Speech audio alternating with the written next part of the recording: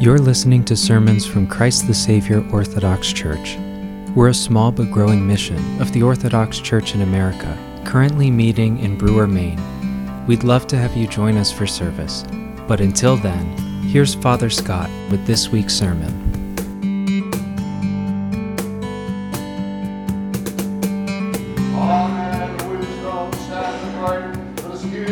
Gospel, peace be unto all. And to your spirit. Our readings from the Holy Gospel according to the Evangelist St. John. Glory to thee, O Lord, glory to thee. Let us attend. The last day, that great day of the feast, Jesus stood and cried, saying, If any man thirst, let him come unto me and drink. He that believeth on me, as the Scripture hath said, out of his belly shall flow rivers of living water. By this spake he of the Spirit, which they that believe in him should receive. For the Holy Spirit was not yet given, because that Jesus was not yet glorified. Many of the people, therefore, when they heard this saying, said, Of a truth, this is the prophet. Others said, This is the Christ. But some said, Shall Christ come out of Galilee? Hath not the Scripture said that Christ cometh of the seed of David, and out of the town of Bethlehem where David was? So there was a division among the people because of him, and some of them would have taken him, but no man laid hands on him. Then came the officers to the chief priests and Pharisees, and they said unto them, Why have ye not brought him? The officers answered, Never man spake like this man. Then answered them the Pharisees, Are ye also deceived? Have any of the rulers or of the Pharisees believed on him? But this people who knoweth not the law are cursed. Nicodemus saith unto them, He that cometh to Jesus by night, being one of them, doth our law judge any man before it hear him, and know what he doeth? They answered and said unto him, Art thou also of Galilee? Search and look, for out of Galilee ariseth no prophet. Then spake Jesus again unto them, saying, I am the light of the world. He that followeth me shall not walk in darkness, but shall have the light of life. Glory to thee, O Lord, glory to thee. Please be seated.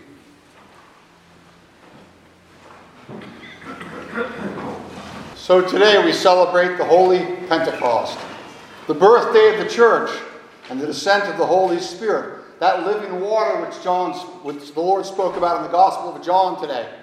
Today, I guess we're all truly Pentecostals. One time I asked a Pentecostal pastor if he was going to celebrate Pentecost, and he said, I have no idea when we celebrate it. And I said, well, it's today. So today we're Pentecostals. We're celebrating Pentecost. In spirit and in truth, I would add. In the proper sense of the word, we are celebrating Pentecost today. And this very service, this very place is full of peace and God's love and hope and blessing and God's truth is preserved because of the Holy Spirit that descended on Pentecost over 2,000 years ago. So we're blessed by this day that we're here today. But today I would point out that while we're here in peace and unity and fellowship, which was the Lord's design with the descent of the Holy Spirit, there are those that seek like grievous wolves to divide the church over the very gifts of God that God gave on the day of Pentecost. And so it behooves us to study this passage with a mindset towards what God has for us today, in this place and time, in the time when the church is under siege, as it were, from so many different angles. When the day of Pentecost came, the disciples and the apostles were gathered together. They were gathered together in one place in unity. They were gathered together on that special day that the Jews had celebrated for so many years. It was called the Feast of Weeks, and also the Feast of the First Fruits, when they celebrated the beginning of the wheat harvest. What came in from the wheat harvest was a great blessing to the Jews, and they saw God's hand in that, and they celebrated. But also, importantly, this day coincides with the day that the Jews believed that Moses received the law on Mount Sinai. And so there's a special kind of double meaning to this feast for the Jews. It's a special feast. It's a big feast for the Jews. And so the Lord chose this day to come and fill his church. It speaks in the epistle today that they were gathered with one accord in that place, in one place. Unity and prayer and waiting on God are preconditions for receiving the Holy Spirit. Never forget that waiting on God and for God's gifts is what God wants you to do. He doesn't want you to proceed and go out and manufacture his blessing. You need his real blessing. You need his real presence. And so they were gathered, as the Lord asked them to do, to wait for that blessing of the Holy Spirit. They were expectant. They were waiting, and they were patient, and they were in one place in unity and prayer, waiting for that. When suddenly it says, there came a sound from heaven as a mighty rushing wind, and it filled all the house where they were sitting. When Moses received the law, the earth trembled. There was quaking of the earth, it says.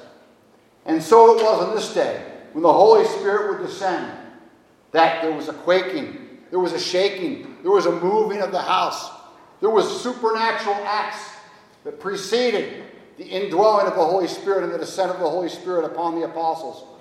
And it's noteworthy that he came down on a Sunday. The same day that the Lord resurrected is the same day that we trace the birth of the church to and the descent of the Holy Spirit upon believers. First upon the 12 and then upon all of us subsequently. This day was set aside as a new Sabbath. A day to commemorate two things: the birth of the church, yes, and also the great resurrection of our Lord. And there appeared to them that day, clothed in tongues, it says, as of fire, that sat upon each one of them.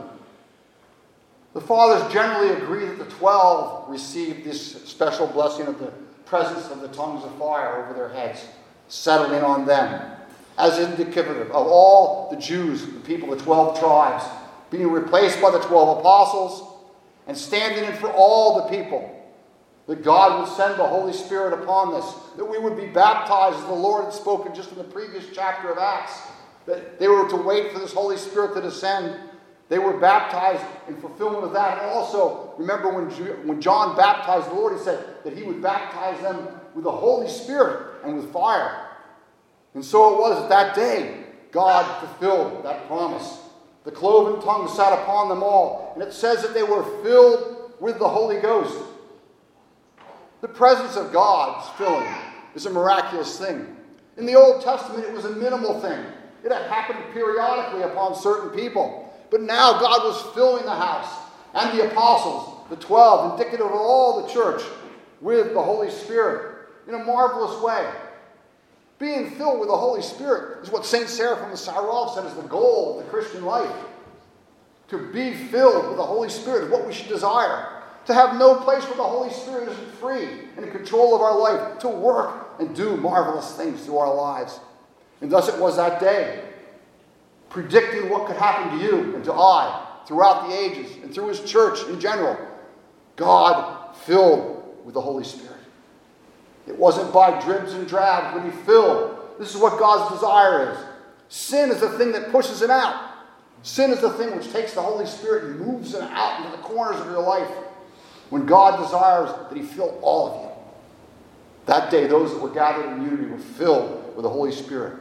And it says at that time, at that moment, they began to speak with other tongues as the Spirit gave them utterance. Such a great gift was bestowed that day. It says they spoke on this great day in other tongues. They spoke to men that were gathered from out the world. It's amazing to look at the passage and see where these places were. And I looked them up on a map of the Old Testament and tried to find where these tribes were, and I read some of the fathers. But they came from all points of the compass. From as far away as over 1,000 miles. From Rome, from Mesopotamia, from Egypt, from Cyrene, from Libya. All over, north, south, east, and west, people were gathered in all different languages. Jews and devout Gentiles that had been converted, that had come to Jerusalem and were dwelling that day. These languages were given as a special gift to the holy apostles so that they could preach the wonderful works of God. During the festal season, that went from Passover for the Jews to Pentecost, devout people would come from all over on pilgrimage and do time in Jerusalem. They dwell there. The idea being that they took long-term lodging up so that they could experience the blessings of these two feasts in the time in between. Devout people, probably many educated, more wealthy people, were gathered from out the entire world for this exact moment. And to fill this moment God's way, so that God could begin the great ministry of the gospel throughout the world, he sent this gift of other tongues to these apostles.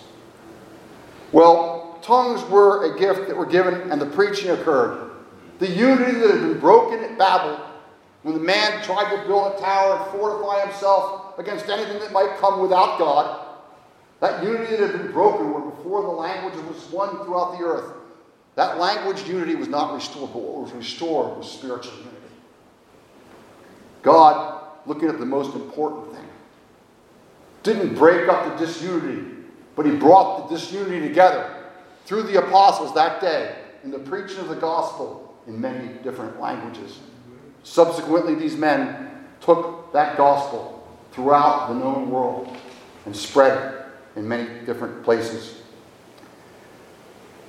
When they spoke, it says that they were filled, they began to speak with other languages, but it says something important.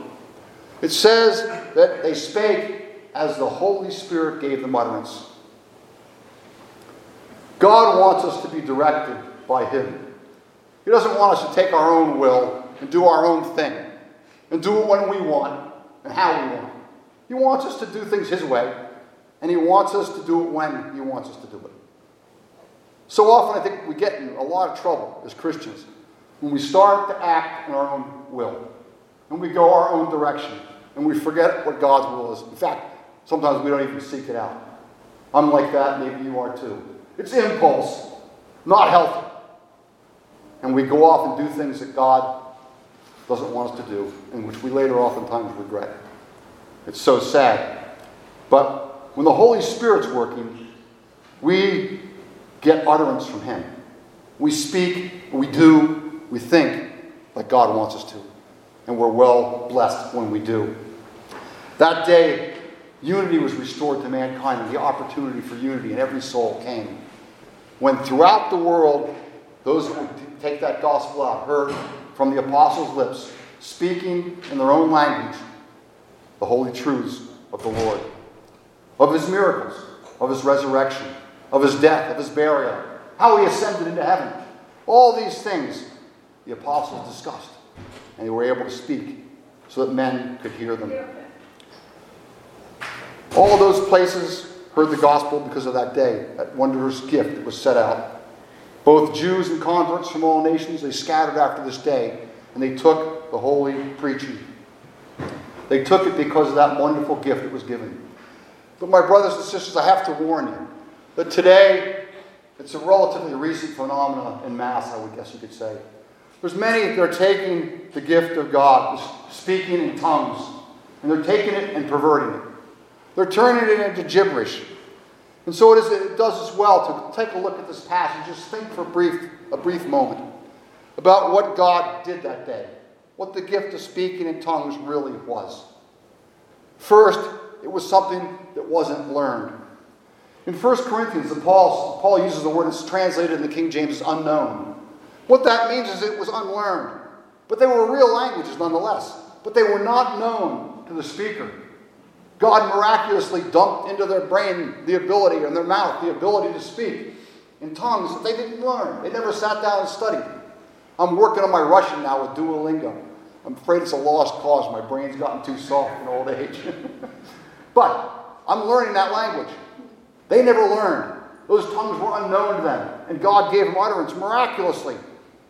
Secondly, all present realized that it was a gift of God. People weren't scratching their heads at the end of the day saying, where did this come from? Because they knew they were unlearned men. They barely knew Greek if they were lucky. And yet they were speaking in all those marvelous languages. We could go through the list, but we won't mess with it. But it's Mesopotamia and Egypt and Rome and all over the world. They were speaking languages that people understood, and those people understood that those gifts were given to those men to preach that day, not for any self-aggrandizement, not to draw attention to themselves, not to puff themselves up, but to help edify people. Thirdly, those languages were a gift of the Holy Spirit. The Holy Spirit speaking only what God gave utterance to. For languages were given, and also the message was given. When God gives a gift, He completes it. He doesn't allow it to be partially used and partially destroyed by man if we're open to Him. And so it was that the speakers were tools in the hands of the living God that day, that first Pentecost. They weren't speaking of their own utterance, but they were speaking what God gave them through the power of the Holy Spirit. Fourthly, the gift was speaking, and it was given for a special purpose, to reveal a new era, when Jesus Christ was extending His arms to all of mankind. Throughout the known world, these men would go and preach. And so it was that this gift was special. It was given so that Jesus Christ's gospel could be taken throughout the world. I think something else that adds on to this, not directly from the passage, but as we look at other places, we see that after Pentecost, the apostles were not preoccupied with the gift of tongues. As a matter of fact, the Apostle Paul, in writing 1 Corinthians 13, the great chapter of love, said, "Though I speak with the tongues of men and angels, and I have not love, I'm nothing." He took the gift of tongues, and he depressed it, and he elevated the things that really mattered, the eternal gifts that would last and that would endure, and love being the greatest of them. And lastly, after this gift was fulfilled, its mission to touch all of humanity was fulfilled.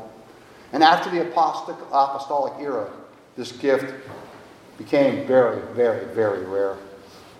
But today we have millions, perhaps, of people that claim to be following the apostolic gift of speaking in tongues. They're speaking gibberish. They're speaking to draw away people from the Holy Church of God and from the unity of this in Christ that God desires, and to put them into all these different sects and religions that follow after a man and man's pride. It's like Babel all over again.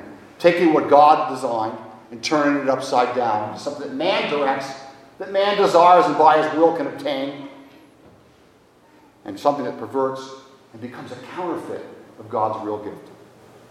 The devil is very crafty.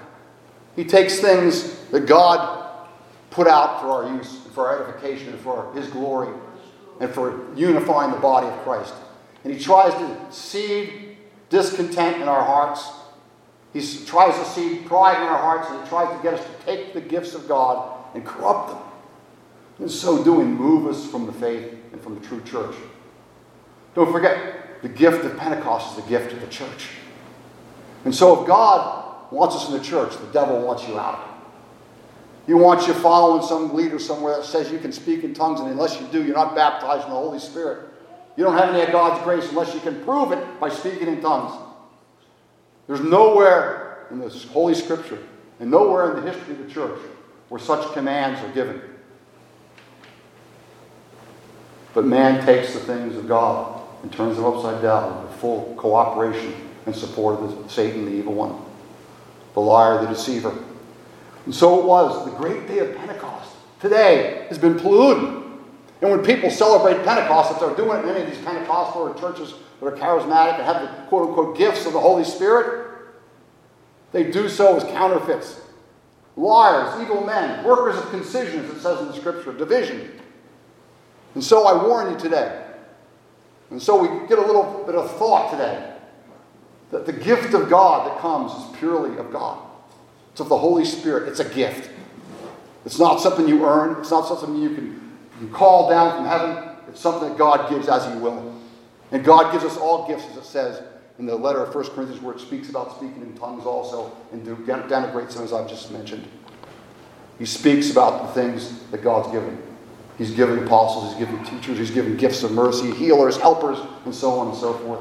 We all have gifts, but we're all not going to speak in tongues, and Paul himself said that. But today there's some that say that all will speak in tongues. Well, choose God and the Holy Spirit, or choose the will of man. And so God warns us today that this gift was a special gift. It came into the world for a great purpose. It achieved great things. And as the beginning of the Holy Spirit's descent was upon the apostles and they were baptized with fire, so are we baptized in the Holy Spirit at our baptism. And so we maintain God's grace and grow it by our love and our faith for the Lord. His presence is with us. It's in our midst.